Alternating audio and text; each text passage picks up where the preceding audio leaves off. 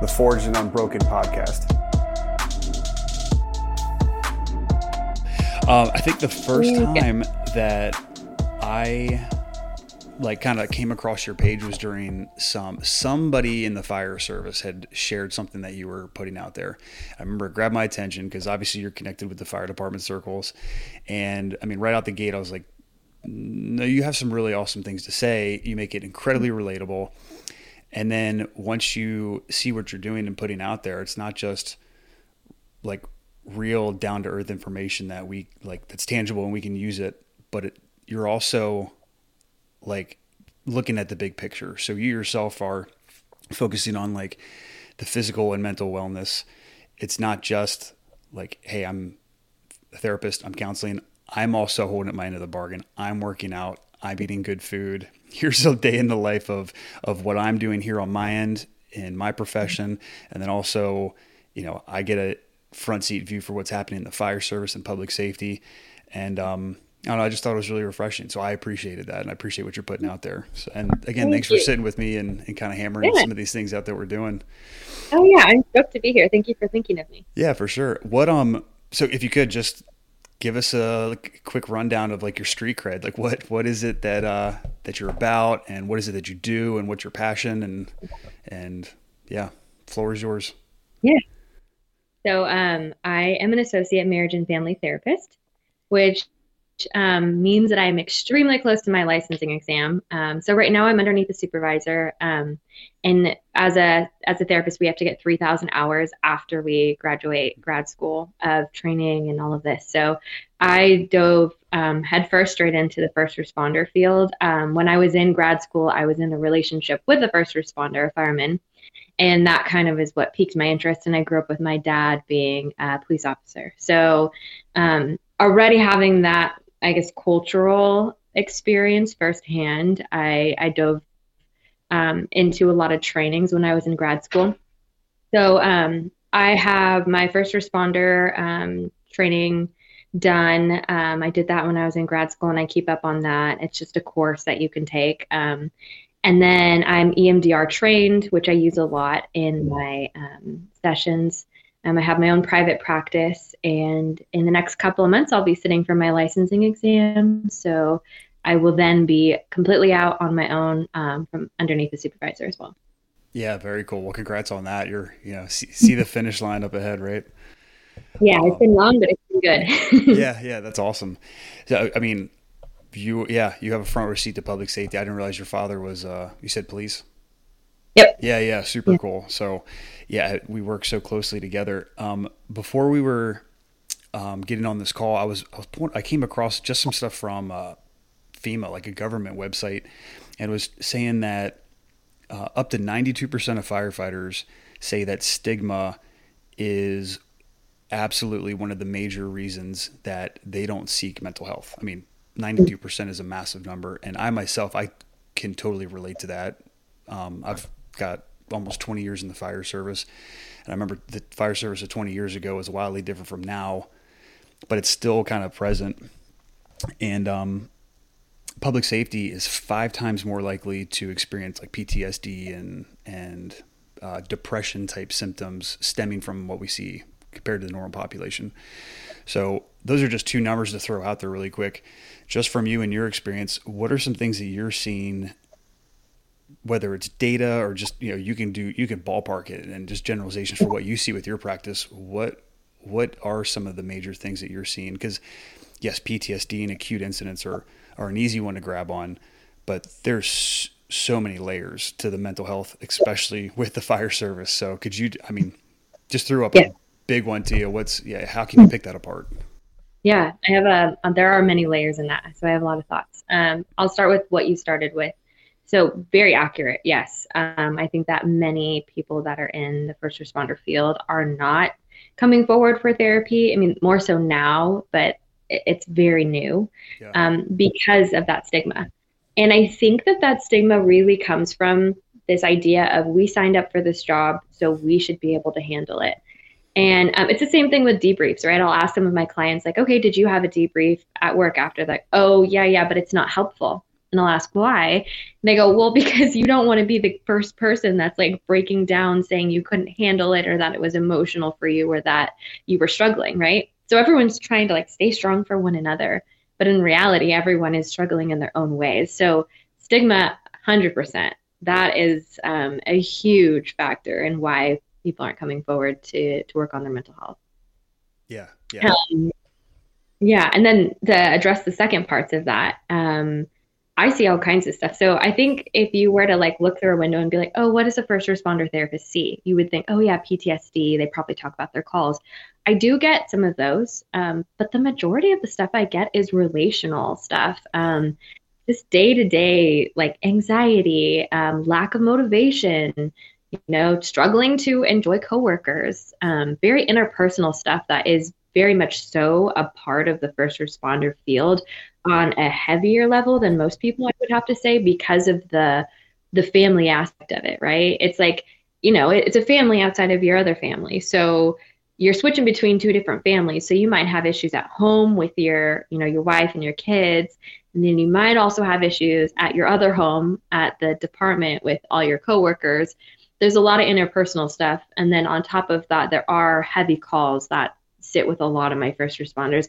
Or I think what's interesting is I'll get a lot of I seem to attract the older, like, I use the word crunchy, but like, so like going into retirement or like the older guys that would never ever reach out for mental health, they're finally reaching out, which is so cool. Yeah. So I get a lot of them as clients, and I love that. They're usually really crabby. They don't want to share a whole lot.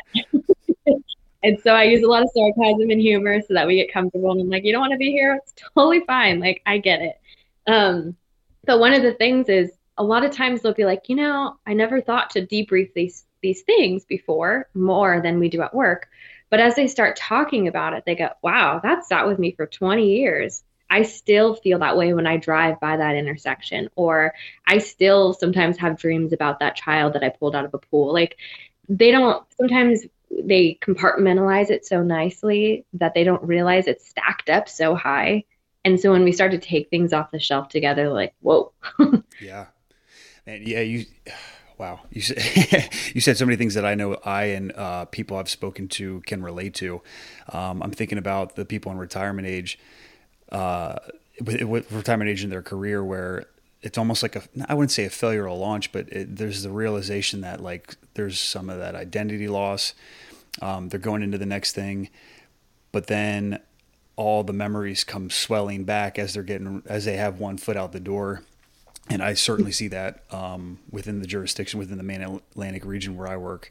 That's a major one. That's a tough departure, because going from like that, public safety life to personal life. And then also, like you said, personal relationships, they're going to be home a lot more and they're going to be with their spouses or partners or kids a lot more than they were before. Then there's a loss of identity plus all the things that they hadn't worked on.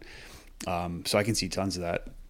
I was reminded of a story where we at work, this was years and years ago, dealt with somebody who had, sorry for the graphic story, but lit themselves on fire.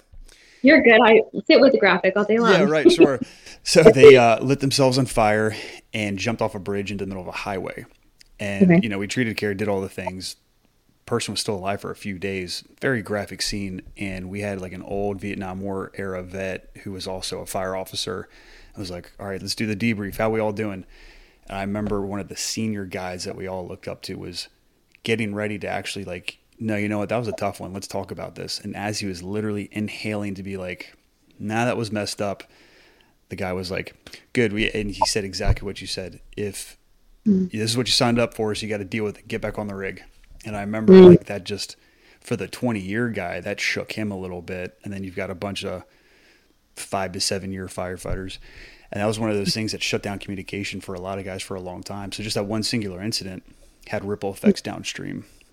Oh gosh, yeah, yeah. I hate hearing that. Yeah, it was funny. I think behind the scenes, though, over time, we all kind of got together and kind of protected ourselves in that way. So we made it work. It was certainly a learning experience. But I think that I only use that to say that I think there has been a lot of that. We are certainly getting better.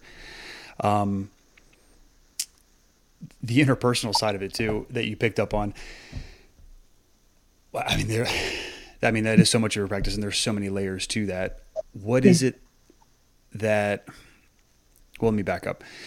There are strengths and weaknesses for the fire service and for the personalities that come in, and I feel like one of the biggest things that is a strength for us is how we are able to detach. Right? We can remove emotion from the situation. We can come into the situation, calm it down, and we bring that maybe into our personal lives when things get stressful or when maybe we should be a little bit more animated or have more connection with the people that we care about. It's really easy to distance and remove ourselves when things get stressful or we're tired or we're beat up, or maybe they're stressful and tired and beat up. You add kids into the mix. There's a lot to that. So speaking from your experience, how can we best break down those barriers and create more connection, or how do we identify those red flags when they're happening, just in our own heads? Yeah, that is so common. I don't know very many of first responders, especially the ones I sit with that don't struggle with that. So, very, very common. What I like to call it is defrosting and then like heating back up to go back to work. There's Okay. this really strange shift that has to happen with first responders where when they get home from work, there needs to be a period of defrosting where they're able to turn back on, like you're saying, their emotional side of them, the interpersonal side of them. Because at work, if you are good at what you do, you are able to completely turn it off. Yeah. You're able to turn off your own personalization of what you're seeing, what you're experiencing, and to an extent, right? I mean, sometimes you get calls that just hit home for you, or we're human, we feel things, but for the most part, you've been trained to be able to compartmentalize or to shut it off, like you're saying, or to put it away so that you can focus on the task that's at hand. So you're used to doing that for, however many hours you work on, 24, 48s, whatever. There's tons of overtime. So you guys sometimes work more days than you should in a row. Yeah, for So, sure. yeah, you're training your brain. Like this is how we deal with problems. This is how we problem solve, right? This is how we stay focused. You do this for so many hours, you might be at work more than you are at home sometimes. So your brain is already in this mode. So then you come home for a couple of days, and somehow during your drive home, and some people don't really have a long drive home, you're supposed to be able to just flip the switch and be, husband and dad and emotional present being and problem solver in a very, very present way. And that is not what you've trained your brain to do this whole time you've been at work. Also, the fact that you are training your brain to do this on a very like intense level of hypervigilance. So it's almost magnified like what you're doing. It's like a positive like you're backing it up. You're telling your brain this is what we need to do in order to survive because you're in this survival mode when you're working a lot of times with that hypervigilance. So when you come home and let's say your wife or your spouse or your partner is like, hey, we need to have this discussion. I'm really upset about this or whatever it is. It's easy for you to go offline, like you're saying, or check out because that is kind of how you compartmentalize. That's how you manage, right? Sure. So very common. Then the other side of that is ramping back up for work. A lot of my first responders, they usually struggle more on the front end of coming down from work, but there's also this ramp back up for work, right? Where a lot of them have a hard time sleeping because you have to ramp back up to this level of hypervigilance again. And so the night before your wife wants to chat or be intimate, like it's really difficult to get on that level again because you're internally trying to get back on that level of being able to compartmentalize again. Yeah, yeah, absolutely. You mentioned hypervigilance.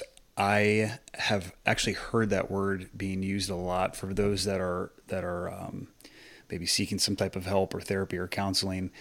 And for those that like aren't as familiar, I mean, I think we know like maybe the dictionary term, but Yeah. could you dig a little bit further into hypervigilance? Like we know what it is at work, but when does it show up in our personal lives in a not so healthy way? Like how does somebody identify that? Like, oh, okay, this really shouldn't be turned on right now.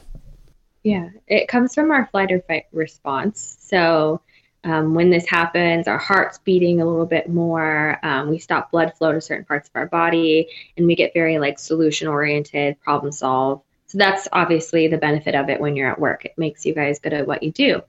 when you get home, if you're not able to turn it off, it can look like a lot of things. It can look like the inability to slow down. Hmm. A lot of my firefighters, I'm like, what are you doing on your days off? They're like, oh, mowing the lawn and fixing, Oh we yeah. built a shed. Is that Oh my God, you? that's me to a T. It's Yeah, good. I'm like, why are you building a shed on your day off? Yep. Do Yep. you not know how to relax? They're like, oh, that's how I relax. So Yeah. hypervigilance, everyone has it. That's a first responder. It's not, I don't think it's something you can run from. It's just a thing. So with it, right? So inability to relax, always needing to problem solve, always needing to focus on something.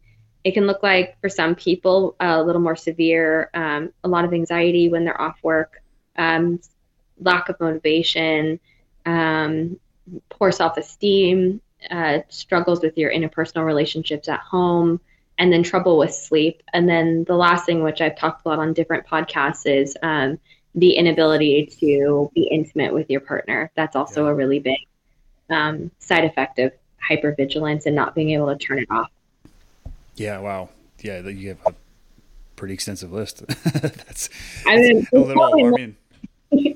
Yeah. Yeah. Yeah, man, I totally fit the bill with the to-do list. Just like constantly on the grind. It's hard to shut off. I've gotten a lot better with that. And but I see it. That's so common. It's absolutely so common. You fill your days. I feel like the problem solving thing is also fairly common. And I see it show up in relationships where I'll just use myself for an example. Like maybe I'm the person that's like, hey, I'm a guy and I'm a firefighter. I'm going to go into solutions mode as my default when actually I need to step back and think about like how can I better empathize and show compassion for the situation instead of just going straight to solutions, because that's a lot of time people don't want solutions.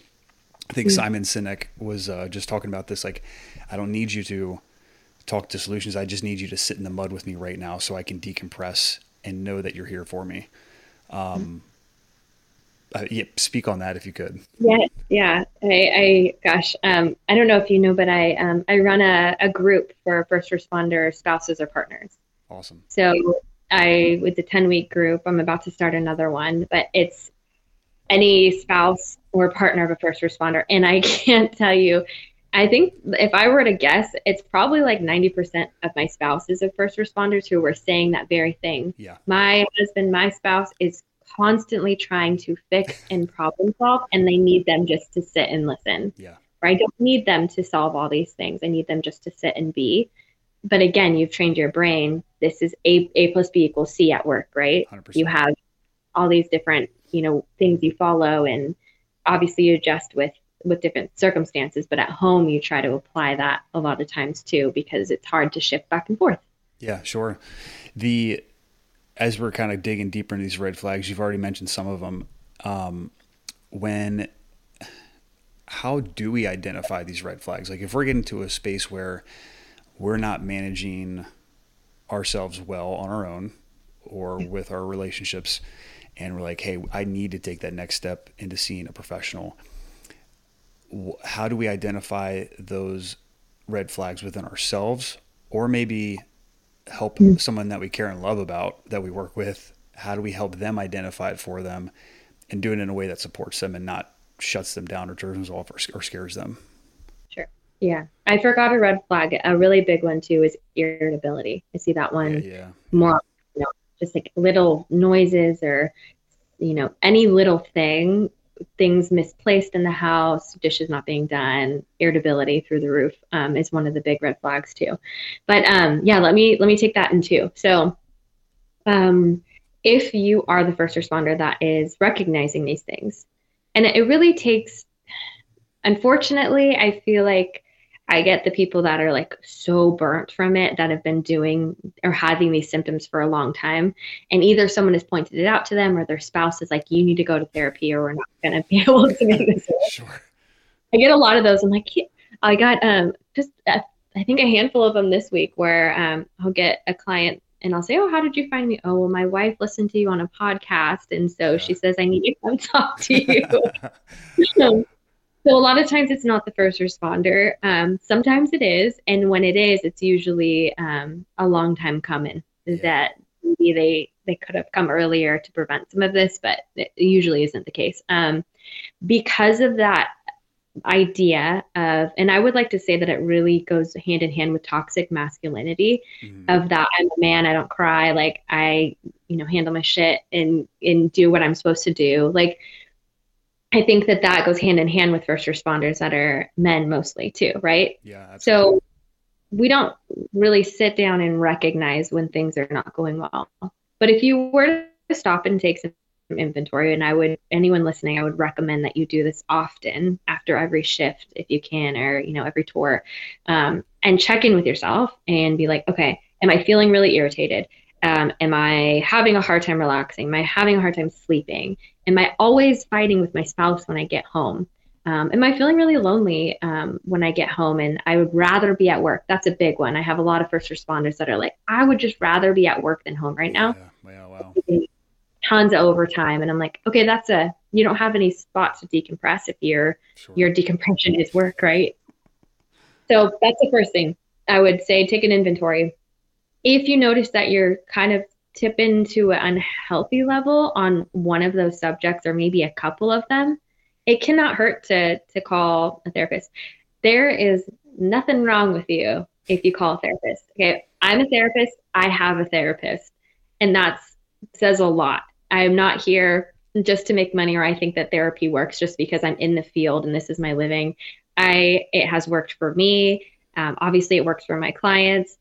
We need a space that is non-judgmental Mm-hmm. to really decompress. And a picture that I really like of therapy that I use a lot is like, if I was like, hey, Josh, did you see in your house you've got some pretty gnarly cobwebs? Like, did you see them? You'd be like, oh yeah, Destiny, like there's cobwebs up there. I just can't reach them or haven't gotten to them yet.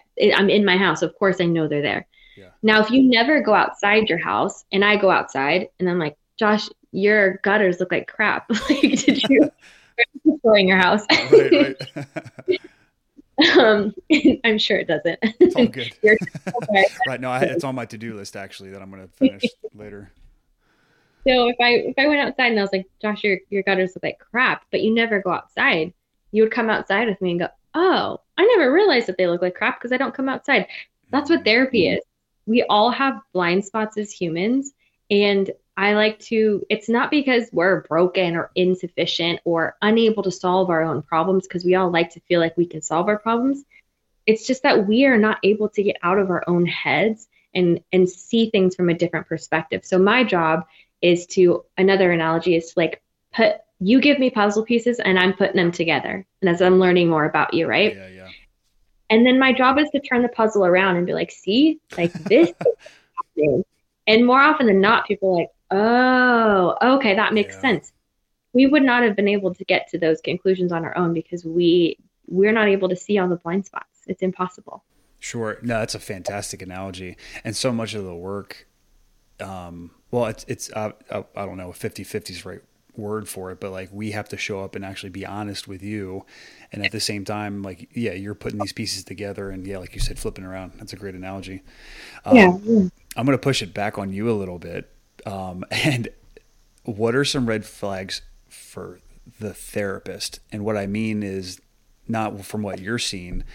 I've had a couple, I don't say horror stories, but I've had friends in the fire service that go actually to see somebody. They try to get help, and it is not beneficial. Yeah. I mean, just like in any organization, I mean, the human element is at play, and there could be the bell curve of what you get just within your field, just as we have in ours. Not every firefighter is fantastic. So, we've had people that suffering through a major incident, like, oh, just use a fidget spinner. It sounds like you'll be fine. Like, just use something. Like, somebody was literally told that, or somebody was like, dealt with a major incident and was like, hey, just take some time off. I think you got this. And they didn't. Or the people that aren't showing up truly with themselves, they might be not being completely upfront with the therapist, and then they're in therapy for years and years and years and years, and there's no growth. And they're kind of holding each other hostage. The common trends that I've seen, not saying it's common at all, but It is. kind of pushing back on you a little bit. Like, what are some of the red flags that we see? Like, this doesn't sound quite right, and I feel like I need something more. Like, what is that for you? Yeah, yeah, good question. Great question, actually. I always ask when I get new clients, have you done therapy before? Yeah, And if they're first responders and they've said yes, a lot of times I get these stories and it cringes me to yeah, the core every single time. yeah, So let me just say this, that we all have, we're humans, right? We have different personalities. Um, and finding a therapist, it's really important that you like your therapist's personality, sure. that you, if they're not someone you feel like you could sit and have coffee with, then you're probably not going to get a lot of work done. And it doesn't matter the age, right? We all have preferences. I personally like an older therapist that looks like a mom. I've tried to see therapists that are my age, and it's fine, but it feels like pure conversation. That's my own personal. Yeah, And some people prefer having male therapists over female, or, hmm, maybe they prefer someone that has children or is married. We all have preferences. So that is normal and okay. So if you're not vibing with your therapist, and I always tell my clients after a first session, hey, the ball is in your court. If you don't like me or my personality, or there's something about you that really irks you, that's fine. It's not going to hurt my feelings because it's so important we have that. If we don't have yeah, that connection, my work is not going to go very far, and your time is going to be wasted and money, right? sure. So also, I want to say that I'm not underneath any kind of EAP system. I don't take insurance. And the reason that I don't, there's a lot of reasons I don't, but one of the big reasons is because people want to come to therapy and not have the track record of coming to therapy. And a lot of times Yeah, through EAP, they do keep some kind of a track, even if it's confidential. It would still be able to be dug up through your department, or they would have to clear it through your overhead that you're coming and using mental health resources, right? sure. So, side note, I don't think that was related, but it came in my head. No, no, I appreciate you saying that. I have friends in other public safety sectors that work for three-letter agencies, and that is a common thing that they tell me is I either can't or I won't, or I have to find a really off the wall, not fringe, but like very far removed from EAP or my line of work because it will absolutely go back and it could affect my job 100%. So yeah, I'm glad you said that. Yeah, yeah. I even with like insurance stuff, right? Sure. They keep track of that. A lot of my police officers I see, even like military, they don't want that on their track record. Sure. So I do get a lot of that. Sorry, to bring back what you were saying. So one of the biggest things in looking for a first responder therapist is the ability for them to be able to hold space and sit with details, right? So Hmm. I would like to say that I am very familiar and comfortable and skilled in sitting with gory details, distressing details. I can sit with a lot of emotions. I've had clients just cry for 50 minutes and I'm comfortable and I'll sit with you. And like you said, someone to sit with you in the mud. If your therapist is unable to do this, or you find them saying things like, oh, can you not talk about those details? It makes me uncomfortable. Or I don't know if I hope there's not therapists that say this, but that would just, yeah, red flag, run. Sure. Yeah. Um, Not okay. A first responder therapist, first and foremost, needs to be able to hold space for our first responders. And my clients need to feel like I am able to hold it. And I have a tremendous amount of self care that I have to do in order to dump it, because I am a dumping ground for a lot of this stuff. Yeah. And that, like you mentioned in the beginning of the podcast, is what I like to show on my Instagram is this is what I do to dump my stuff so that I can take care of myself and be really good for you. So that's important. Um, Also, quick solutions, I would be really, that's kind of a red flag for me. Like with Hmm. EMDR, which I know we're going to maybe dive into a little Yes. bit what it is. Yeah. A red flag is if a therapist is trying to dive straight into EMDR the first session or the second session without knowing you or Hmm. getting to know you or getting any information. That's a red flag for me. Also, there's different styles of therapy. That's also important to know. Just like Yeah. there's different personalities, um, I really encourage my clients, if you don't like a style or a modality that I'm using, please tell me. And I'm also very upfront with my clients where I like to share what I'm doing with them. I'll say, this is what we're doing. This is why I'm asking you this. This is why I'm having you do this exercise because this is the outcome of it. And if we don't get that outcome, then we need to scrap that and work together.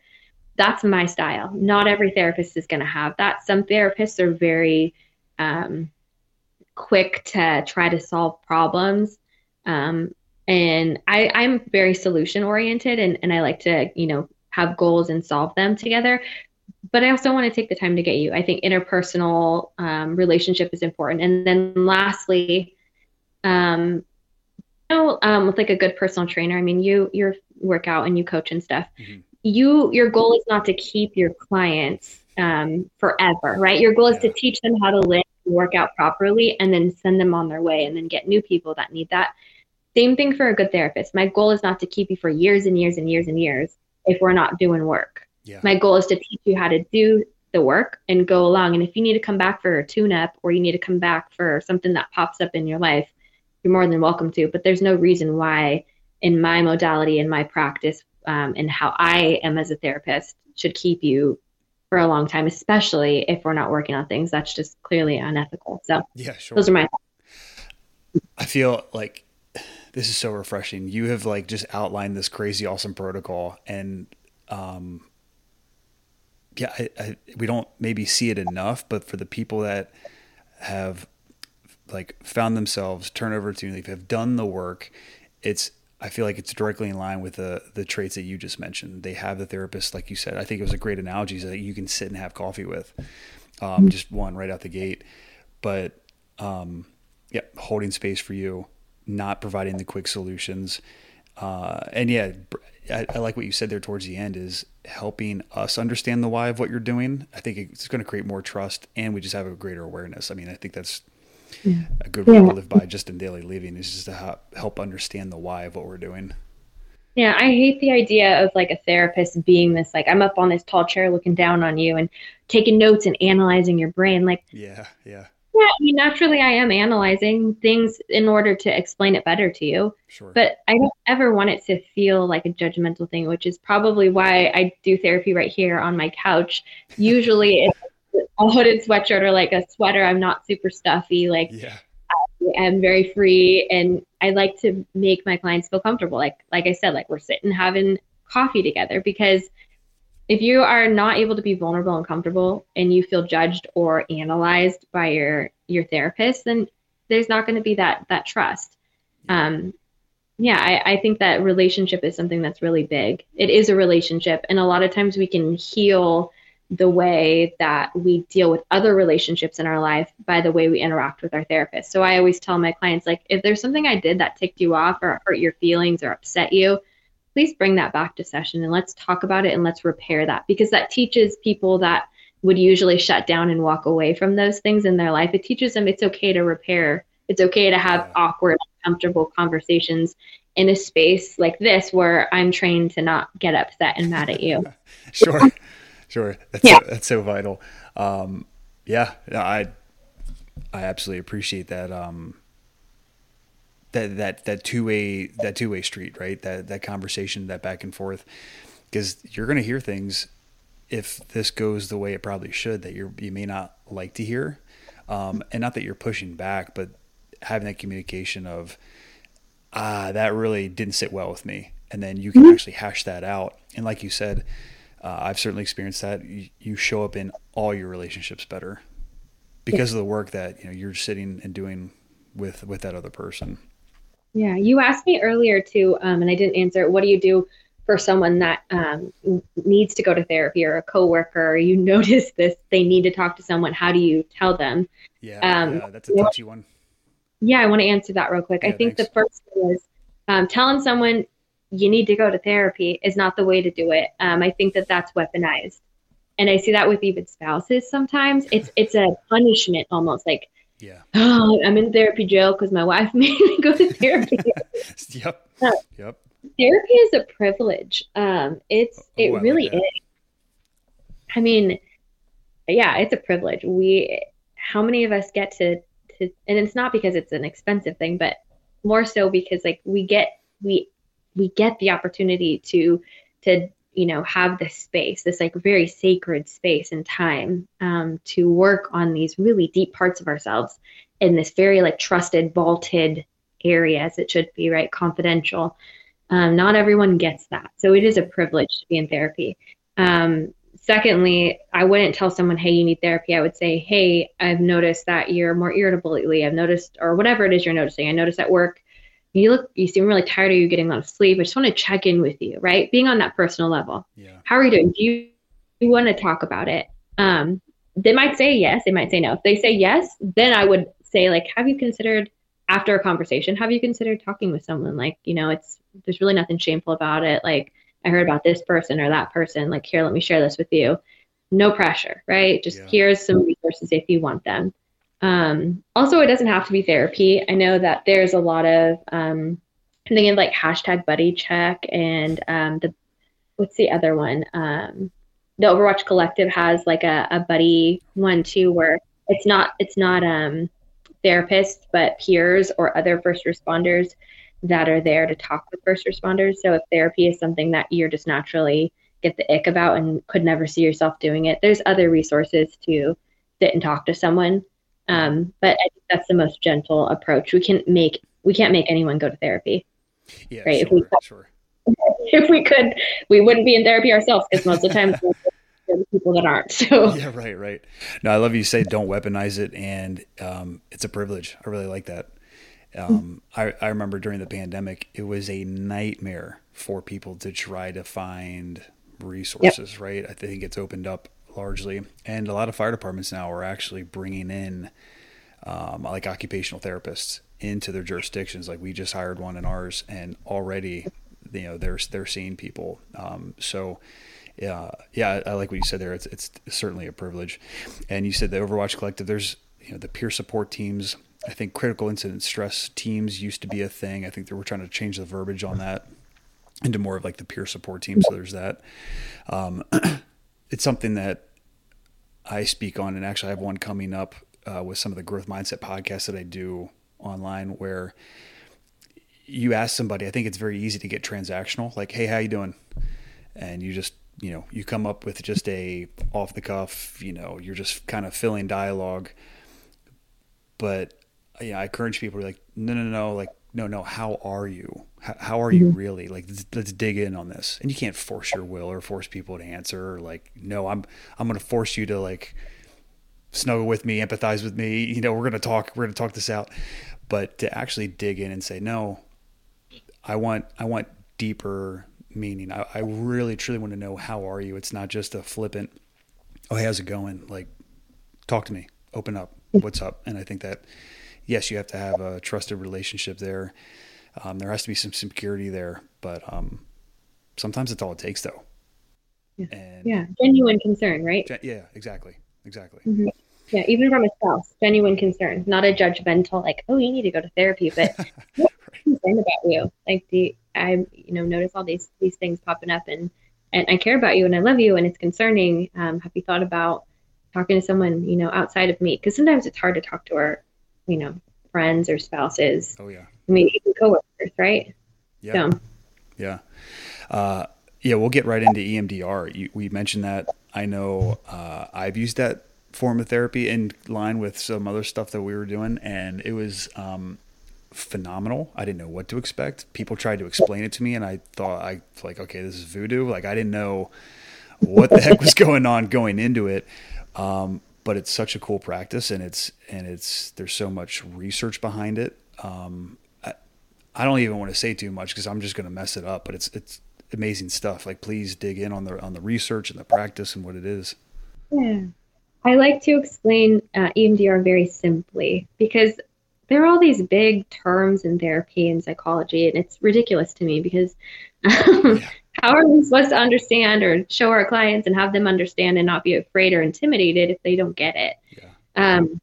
And I think a lot of people are scared of EMDR. The first thing I get asked is like, are these, and when I do it in person, which I don't anymore, but I used to, are these going to shock me? Like, are you wiping my memory? Like you said, voodoo, right? Yeah. It does sound a little woo-woo-y. And I'm very, I like to back my things by science. So Cool. EMDR is backed by science and backed by a lot of research. Awesome. And what the letters stand for is EMDR. What does it stand for? Put you on the Eye spot. movement, desensitization, reprocessing.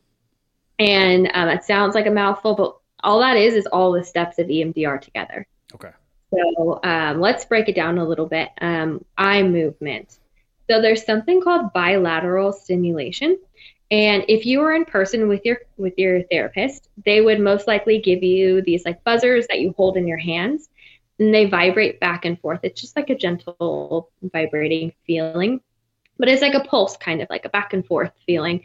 If you were to do it in person, or I mean online, which I do, my whole practice is online, you would activate bilateral stimulation in other ways because I can't hand you these, things through the computer, unfortunately. So there's a couple different ways to tap. The most common way to tap is by crossing your hands over your shoulders and you just tap back and forth. So Oh, cool. what bilateral stimulation is it activates the left and the right side of your brain at the same time, which we don't do when we're thinking. There's the side of our brain that processes emotion and the side of our brain that processes information and facts. So it uses both of those at the same time when we're able to tap both sides of our body on either side or use the buzzers.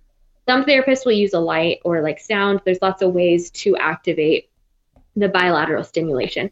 A couple other things bilateral stimulation does is it's really soothing. It's like Yeah. maybe that's like people are so afraid of EMDR. They're like, is it going to make me feel horrible? I mean, it is difficult, just like any therapy, but Yeah. and I'll get to that. But it is the most gentle approach to therapy for multiple reasons. And one is because this bilateral stimulation, it's like if you have a kid, you like Yeah. pat it on the back or rock it back and forth, or like similar to rocking in a chair, it calms your nervous system. Hmm. So that's another thing it does. And the last thing it does is it helps you to recall things that are in your subconscious or like the back of your memory. So a lot of times, if we were to just talk about a critical incident, you might forget some stuff due to trauma. Our brain is really good at blocking things out in order to protect us, whereas our body doesn't do that. It remembers every single call and every single traumatic situation. Our brain blocks things out to protect us. So EMDR and bilateral stimulation can help us to activate the parts of our memories we might not have. So that's the first part of EMDR. Yeah. That's the eye movement part. Um, Another part of this too is if I were to ask you to recall a memory, you would most likely, most people do this, put their eyes in the top of their head and they kind of like shift back a little bit, like you're searching for a memory. Yeah. Um, that is the eye movement part of this. When you close your eyes and you're doing this tapping back and forth, or you're using the buzzers, your eyes will naturally shift back and forth. And Francine, the woman who created this, this is the woo-woo part. Just I'm good with it. listen, Francine, I don't know what drugs you were on, but she saw a leaf like floating through the wind or something back and forth. And I don't know if she was anxious or something was going on with her, but she realized that the back and forth movement of her eyes following the sleep was very soothing to her. Mm. So that's a big part of the EMDR. That's the E, right? Eye movement. I guess the M too. The D, desensitization, is the other part of EMDR. So once we get the tapping situated, let me stop for a second. And this is so compound. So tell me if you're not tracking with me at any point, because Oh, I'm there's so good. many different. Yeah. You Yeah. good? Okay. So what EMDR is, as an overall, before we get into the desensitization part, is it cannot wipe your memory. It cannot like make you forget things. The goal is when we see something traumatic, and we're all different. Let's say you and I were working together and I don't know, we pulled a baby out of the back of the car that was unresponsive, right? Hmm. I don't have children, so maybe it was just another call for me. For you, maybe you have a kid that same age and it was really traumatic. And so for you, you'll start to have maybe some signs of PTSD or acute stress disorder, which is, trouble sleeping, thinking about this child a lot, feeling overprotective towards your children at home, having a lot of anxiety, trouble eating, irritability, all of the signs of PTSD, right? Mm-hmm. So I can't say who's going to have trauma and who's not. It's different for every person, the way that we take things in. So let's say you took it in and it was traumatizing towards you. So my goal with EMDR, if I were to have you as a client, would be to take this memory that you've put on a shelf in your brain marked trauma, and we're going to take it off of that shelf and we're going to process it together. Yeah. And then the goal is to put it back on a different shelf of just normal memories that we have come to terms with and that we've already processed. And again, you're not going to forget about the incident. It's always going to be there. But the goal is to not have all of those really intense feelings and emotions linked to that anymore. So we're like severing any like negative emotional ties, and we're replacing them with like an acceptance or an understanding. A lot of people, it's realizing they've done the best that they can and they just need to leave it. So that's what it is. We're just reshelving our memories from trauma to already processed and put away. Yeah, no, fantastic. So Like, beautiful way to summarize that. I appreciate that. And that's kind of how I've heard it summarized, and you cleaned it up even more. That was great. Okay, good. It gets confusing, so I'm hoping it's clear. Yeah, so yeah, so the desensitization process. This is the part that can get challenging for some people as a client because it can be emotional. So instead of us talking about all the details of the incident, I'm going to have you internally process it. So this is a way of, it is exposure therapy. So I am re-exposing you to the most heightened part of your emotion over and over and over and over again until you are able to sit with it and process it and cope with it on your own. That is my goal. So as I am bringing up these really heightened emotions and memories for you, I'm also going to be aiding you in how to calm yourself down. Yeah. There is a really loud lawnmower by me. Can you hear it? I can hear it, but it's okay. Okay, it's not, like coming by me. I'm so sorry. It's all right. It's not overpowering at all. It's all good. Okay. It's super loud. Lost my train of thought. With that, it's really important that you trust your therapist. It's a leaf blower. Hold on. It's all good.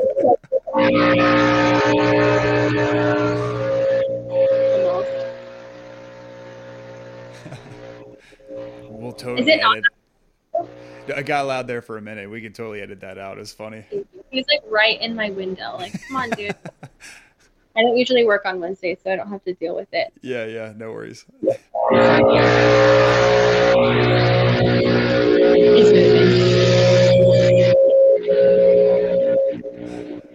I'm used to like dogs or mailmen. This is a first. Yeah.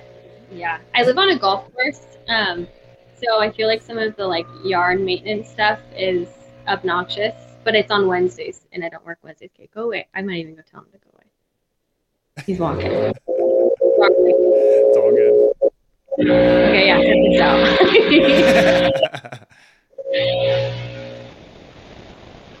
Okay, better? Yeah, for sure. Okay, so the reprocessing part that we were talking about is bringing you into that heightened state and teaching you how to sit with it and cope with it. Yeah. And then obviously we're reprocessing it. So this is the part that I think people are the most afraid of because a lot of emotions will come up. But if you are sitting with a good therapist, they will pull you out of that and they will bring you into a coping mechanism or a meditation or something that will bring you calm again. So my goal working with EMDR is never to let my clients leave super activated or full of emotion. Yeah. They're going to have some kind of like lingering feelings with EMDR because it's really heavy work sometimes. Yeah. And a lot of the processing happens outside of session too. But my goal is to be able to bring you into a calm state of relaxation when you leave. So I use meditation a lot. I'll ask someone, if I were to ask you like what your calm, safe space, what would that be? A lot of people will say the beach or the mountains, and I'll lead them through this like all five, 6 senses of like, or 5 senses, 6, all five senses of, what do you see when you're at the beach? What do you smell? What do you taste? And it helps ground you back to reality. Yeah. And then the last thing I do is I'll ask my clients to leave it with me, and we will kind of like have a pretend container. Like Yeah. we just went through all the stuff. You're going to leave it in the container with me. I'm going to put a lid on it. I'm going to hold on to that container for you. And when you come back, we will open it together. But I really want you to leave it here with me in session Cool. and try to do something to change the channel for yourself. And that is EMDR in a nutshell, in a very like, I don't even know how it's so in depth. That's how I can Yeah, explain sure. it the No, best. yeah. I'm sure we can nerd out on the research for quite a while here, but the way you summarized it, and yeah, the shelf analogy was fantastic. And me having experienced it myself, I think you hit the nail on the head. It was super, definitely hard work, but like you said, you have an awesome guide that's working you through that. And we even did the container thing if we needed to. I remember afterwards, it can be, it can be exhausting. It can be heavy. You got to be a little gentle with yourself sometimes, but definitely helps, like you said, shake things loose and you know move it to that different shelf for sure. Yeah, I also have this analogy of EMDR, and it's kind of a gross one, but I can't think of a better one. It's kind of like a plunger. It like plunges all the stuff that is out, inside of you that you've been holding on to, and maybe in your shoulders and your neck and your chest, and you feel it emotionally. It takes it out. So that's why a lot of people have these big emotional responses, is because we're plunging the crap, Yeah, so to right. speak, out of ourselves, and we're purging it. We're getting it out. And that's also why some people will feel a lot lighter or better after doing EMDR as well. Oh, 100%. 100%. Um, I know we're cranking on about an hour here. I want to hit like maybe one or two more topics, and we'll kind Yeah. of get some things wrapped up. I mean, your Instagram page is called On Being Resilient, and so much I think of being a someone who's in public service. I feel like something that I try to preach and that makes you a well-rounded firefighter is being a resilient one. And we can focus on strategy and tactics for the fire service or law enforcement, however you want to, whatever sector you're in. It's very easy to spend a lot of time on strategy and tactics and occupational stuff, but the fitness, the wellness, secure relationships, decompression, how you regulate, these are things that these are some items that make you more resilient, right? And actually, the podcast I just sent you recently, the back half of that, the gentleman actually kind of spoke on that. And especially for those that have experienced trauma, he kind of broke it down into thirds. Like there are a third that, hey, maybe this, whatever trauma it is, they sit with it for a while, and maybe it's a thing that they need to constantly work on. There's a third that after therapy, treatments, whatever it might be, there's that middle group that, hey, we're back to normal. We're back to our baseline. We're doing good. And then there's this other third that because of that response, because they did the hard work, they're now stronger and more positive and better for it on the back end. Now, I'm not saying, hey, let's go out there and experience some trauma to hopefully become better for ourselves. But that is a component of resiliency, I feel like. What does that mean to you? And how do you preach that? And how do we, like quite literally, practice that or have best practices and skills for Mm-hmm. becoming more resilient? What does that look like and how do we do it? I don't have a fancy answer for this. It's actually a very straightforward answer that I love it. Let's we go. know.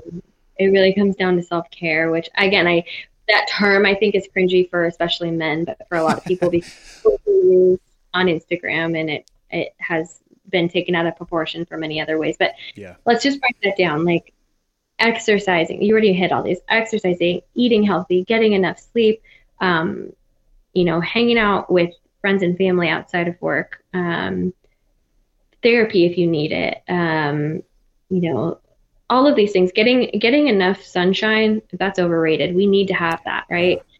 Um, fun fact to throw in there: if you're ever trying to reset your circadian rhythm, the best way to do it is to get sun at the middle of the day when the sun is the brightest and the most intense. yeah. And if you were to sit outside for 10, 15 minutes, 30 minutes if you can, reading a book or just sitting there having coffee or having lunch, it can be enough to reset your circadian rhythm and help your sleep. So things like that, really, really help. When you get into this unmotivated spot where you're not exercising, you're eating like crap, you're going to feel like crap. You're going to perform like crap. You're not going to get along probably with people around you. You're going to feel depressed, and it really, like, what we put in our bodies has such an effect on our brain and our mental capacity. And so it's so, so important to be always taking care of yourself as a human, but even more so as a first responder. And remember that it is normalized that you sit with all this stuff all day long and you see all this stuff all day long, but it is not normal, right? Do you remember, just real quick, do you remember that football game recently where the guy had to get CPR Oh on the yeah, yeah, field? yep, Everyone was, oh my gosh, these first responders are so amazing giving CPR. yeah, And then all my responders were like, we do that like 10 times a day. Like, we do that and go on to the next. And I think right, as a right, world, we were like, whoa, like that's so crazy. They do this so much. It's such an intense thing. yeah, First responders a lot of times don't realize that they do carry a very heavy load. And I think that it's important to remember that about yourself. And I have to for myself too, right? yeah, yeah, We do it, it's normal, it's just what we do, it's not a big deal. But we have to practice unloading it. And sure, that's what I like to show on my Instagram is like I work out every day. I lift weights. I do Pilates. hmm, I walk my dogs. I sit outside. I go to the beach. I hang out with my family and friends. Like yeah, I read books at night. I have to do this stuff in order to function as a well-rounded person. Because if I'm not taking care of myself, there's no way I can take care of other people. And same for any person in a helping industry. Like you have to have a full cup to pour out of. If you're pouring out of empty, that's where I'm seeing a lot of burnout in the field too. So really simple, but also takes some self-discipline to do that as well. But once it's fine. It's just getting the ball rolling that's hard sometimes for people. yeah, yeah. No, you said it. That's something I say quite often is you can't pour from an empty cup. Like you're not going to be good for other people as well. Yeah. At what point does it become? I mean, you kind of touched on it. Does it become like selfish or too much with the self care? Because we're very quick to say, and in the firehouse, it's almost like a joke, like, half gallon of ice cream, hashtag self care. Like there we can very quickly like come off the rails with that. I mean, some things Yeah. are obvious. At what point may it not be so obvious, but it's actually kind of detrimental? I would think about like um, what I see a lot is, and especially because I work with the spouses too, is when the husband will come off of a really long shift and maybe go golfing and drinking for lots and lots of hours, Yeah, not come home and like reconnect with their family first. yeah, Um, that I think could be problematic for some families, not all. And I don't say this in a way of like it's bad to do that. You should go out and golf. Like that is actually golfing's amazing because it is active, but it makes you feel calm. You have to focus. Very similar to like shooting at a shooting range, right? You have yeah, to be able to be very aware of what you're doing. And I love that for my first responders. That's perfect. But when your self care comes in the way of relationships, or you're using it as a way of escape because you don't want to go home and deal with kids and a wife that needs things and has needs that need to be met too, that's when it can become a problem. Overindulgence, obviously, with alcohol, I see yeah, a lot. yeah, Um, and I was just talking to a client this week about it. I was saying, I understand why first responders drink. It shuts it up. It yeah, turns it off. It turns it down. It's a quick way to turn that knob down. There's other ways to do it, and it's harder. And I think that a lot of responders take the easy route.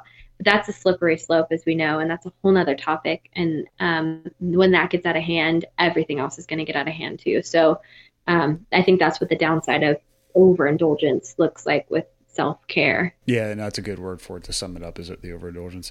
As we wrap up, is there anything we need to be mindful of for our women in the fire service? I know sometimes it is definitely a male-driven occupation, and that is certainly changing, at least in our area. And I am so fortunate to rub elbows with some of the ladies that I do. They're absolutely amazing, and I take them with me anywhere. What are there any things that we need to be? I, as a guy in the fire service, need to be more mindful of in just the way I communicate or operate or talk about these things.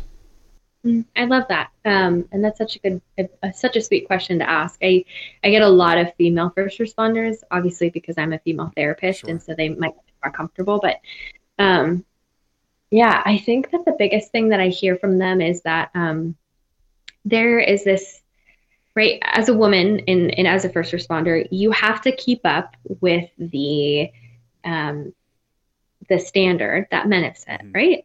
And if you don't keep up, you are really ridiculed, especially in like wildland fire, but Yeah. probably also in normal fire Oh, too. for sure. Women are seen as like annoying or too bubbly, or like these women really have to turn on their inner like masculine sides Yeah. in order to fit in with everybody else. Yeah. And I hear a lot of them say, like, there's no room for like my feminine side, which is really a gift if you think about it. Oh, sure. Yes, first responders, women need to use their masculine sides in order to, do a lot of things in that. But also the soft and nurturing side and the more emotional side that they're able can actually be an asset for this, especially patient care and Yeah. um, being there for one another. I think that women naturally have more nurturing elements to them in their personalities, not all, but some do. And that can also really make the department or the crew feel a lot more at home and closer to. And I think that as far as like helping women, I think just like treating them like humans and not different. No ball, but Yeah. Such a like novel that would be, idea. yeah, top of my list, Right. recognize their differences and honor their differences, right? Yeah. They're not men, so, and they're probably trying really hard to maybe even overcompensate sometimes and shut down their feminine sides in order to fit in with everybody. Hmm. But they have differences for a reason, and those are strengths for a reason. And just like those are strengths for men, they're also weaknesses for men. So, 100%. Yeah. yeah, that's what I got on that. Yeah. No, I appreciate that. Sometimes they have to work twice as hard to get half as much recognition. And for so much of what we do, it is EMS, and that's when you're in the most personal spaces in people's homes, and that's when we do need to flip on some more nurturing and empathizing qualities. So I think you kind of already hit it. I was going to give you an opportunity just to talk about like we throw a lot at you. It's kind of the role you fill with, and we both fill just being in service oriented industries, occupations. You give a lot of yourself, and it's easy for me to take from you. So how is it best? Like, how are you decompressing, and how can we be mindful of you and all the stuff that we throw at you? And you kind of did hit on it. Like you have to decompress from all the things that we put on you sometimes. Yeah, I do every day. So I guess some things that I do, and I show a lot on my Instagram. Also, in a way of, I like to share my personality and who I am. I want my clients to know. I don't want them to be this big mystery of like, who's my therapist and what does she like to do? Like, I want you to know I have Yeah. a dog. She's my best friend, and I like to go to the beach a lot. And my family like surfs, and we go outside. And Yeah. Just a normal I like, gal. yeah, I think it makes us feel closer too, Yeah. right? Because you are dumping a lot on me and sharing with me, but as a therapist, I'm obviously not, it's not a friendship. I'm not back and forth like sharing things Yeah. with you. That's my way of sharing things is through Instagram. So, back to your question, I don't work Wednesdays. I work Monday, Tuesday, Thursdays, and Fridays, and I work from 10 to 4. And so that gives me time in the morning if I want to go to the gym or if I want to do a Pilates class before 10 to do all that, have breakfast, and just be like ready to come to my seat. So by 10 a.m., I'm like already awake. I've had coffee, I've worked Right. out, I've like cleaned up my house, I feel organized, and I sit down and I'm like refreshed and ready to sit with you. And I have the capacity to do that. That's how I function. And then when my brain's starting to turn off around 4, I'm done. So Yeah. at the end of my day, I leave my spot. I do therapy in one spot in my house. Hmm. I used to sit at a desk. It was hurting my back, so now I sit on a couch. Like Good for you. I'm sitting at a desk. Like no one's in my house. Like they don't know where I'm sitting. I have a lovely plant behind me, so I, none of my clients have been bothered by it. But I will shut my computer down. I will walk away from this spot in my house. I like to go in order to like change the channel. I like to go walk my dog. I will like cuddle with my partner. Like that has been something that's like a decompression for me, just like breathing with someone or like having Sure. someone hold me, especially after a long um, bunch of clients in a row. I will exercise again. Sometimes I exercise twice a Yeah. day Cool. because I need to get it out of my body. Yeah. And then I'm really big on like what I eat. I'm not perfect, obviously. I love all kinds of stuff, but I like to try to feed myself accordingly. And then I have a nighttime routine that I stick to it. I read a book for 30 minutes before bed. I stay off my phone, and I um, try to go to bed at a certain time. So I'm getting like 8 to 9 hours of sleep, which is a lot for some people, but for me, I need it to function. Yeah. Sure. Yeah.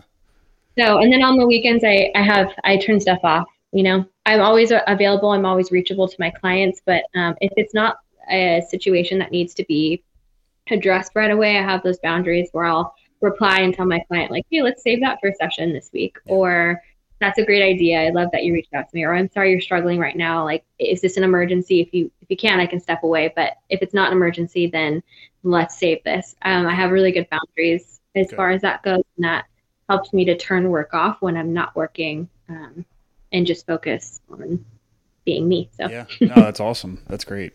Yeah. Boundaries are key. Uh, is there, I guess, what are some of the ways, like if people wanted to connect with you? I know you mentioned your Instagram and this 10-week group. If you wanted, like, here's an opportunity just to give yourself the shout out. Like, where can people find you? Yeah, I'm trying to spread the word on the group because I need enough people to start it, get Cool. it going. So the group is Tuesday nights from 8 to 9 p.m. Pacific Standard Time, Yeah. and it is on Zoom. And then that is for spouses or partners, so girlfriends. Doesn't have to be women; it could be for men as well, of first responders. So if you're listening and you think your wife would benefit from this, send her my way. Anyone can reach out to me on Instagram. It's on_being_resilient. And then my email is Destiny Morris, my first and last name, Morris, and or Destiny Morris Therapy at gmail.com. Email is fine. I do have a link to my Psychology Today page in my Instagram as well. And as far as individual clients, I offer free 15-minute consultations over the phone. So that can help me to hear a little bit about what you want, what you're looking for in therapy, ask you a few questions, and then answer any questions you have about like payment or anything like that. I also want to say that therapy can be expensive, and I understand that because I don't take insurance. I can offer something called a super bill, which is when I ask your insurance company to reimburse you for your out of pocket or out of network expenses. And some, like the local 1014, I think is what it's called, insurance has been really good. They'll reimburse my clients Cool. for what they're paying. Sometimes Anthem, sometimes not. It really depends. Kaiser sucks. They can't do anything for it, unfortunately. Yeah. Um, but on top of that, I work with an organization called the Overwatch Collective, and it's a nonprofit that raises money for first responders to see me and a couple other therapists of your choice. So with that, what that looks like is they pay for the first 3 sessions completely. Then after that, they pay 60% of the next 5 sessions.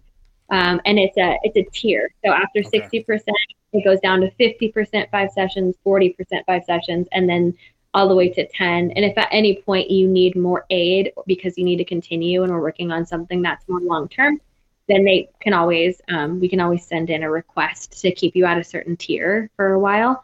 They are such givers. It's their heart. They don't turn down any first responder or first responder spouse.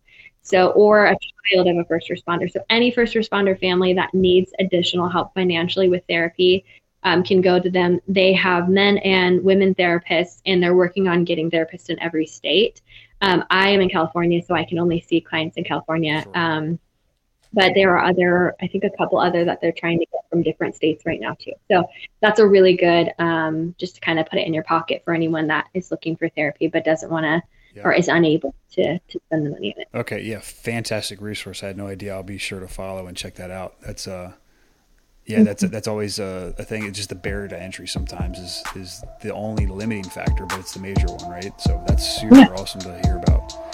Well, hey, this has been amazing. Thank you. Yeah. Thank you so Yeah. much. I love being here. Thank you for having me. Yeah, absolutely.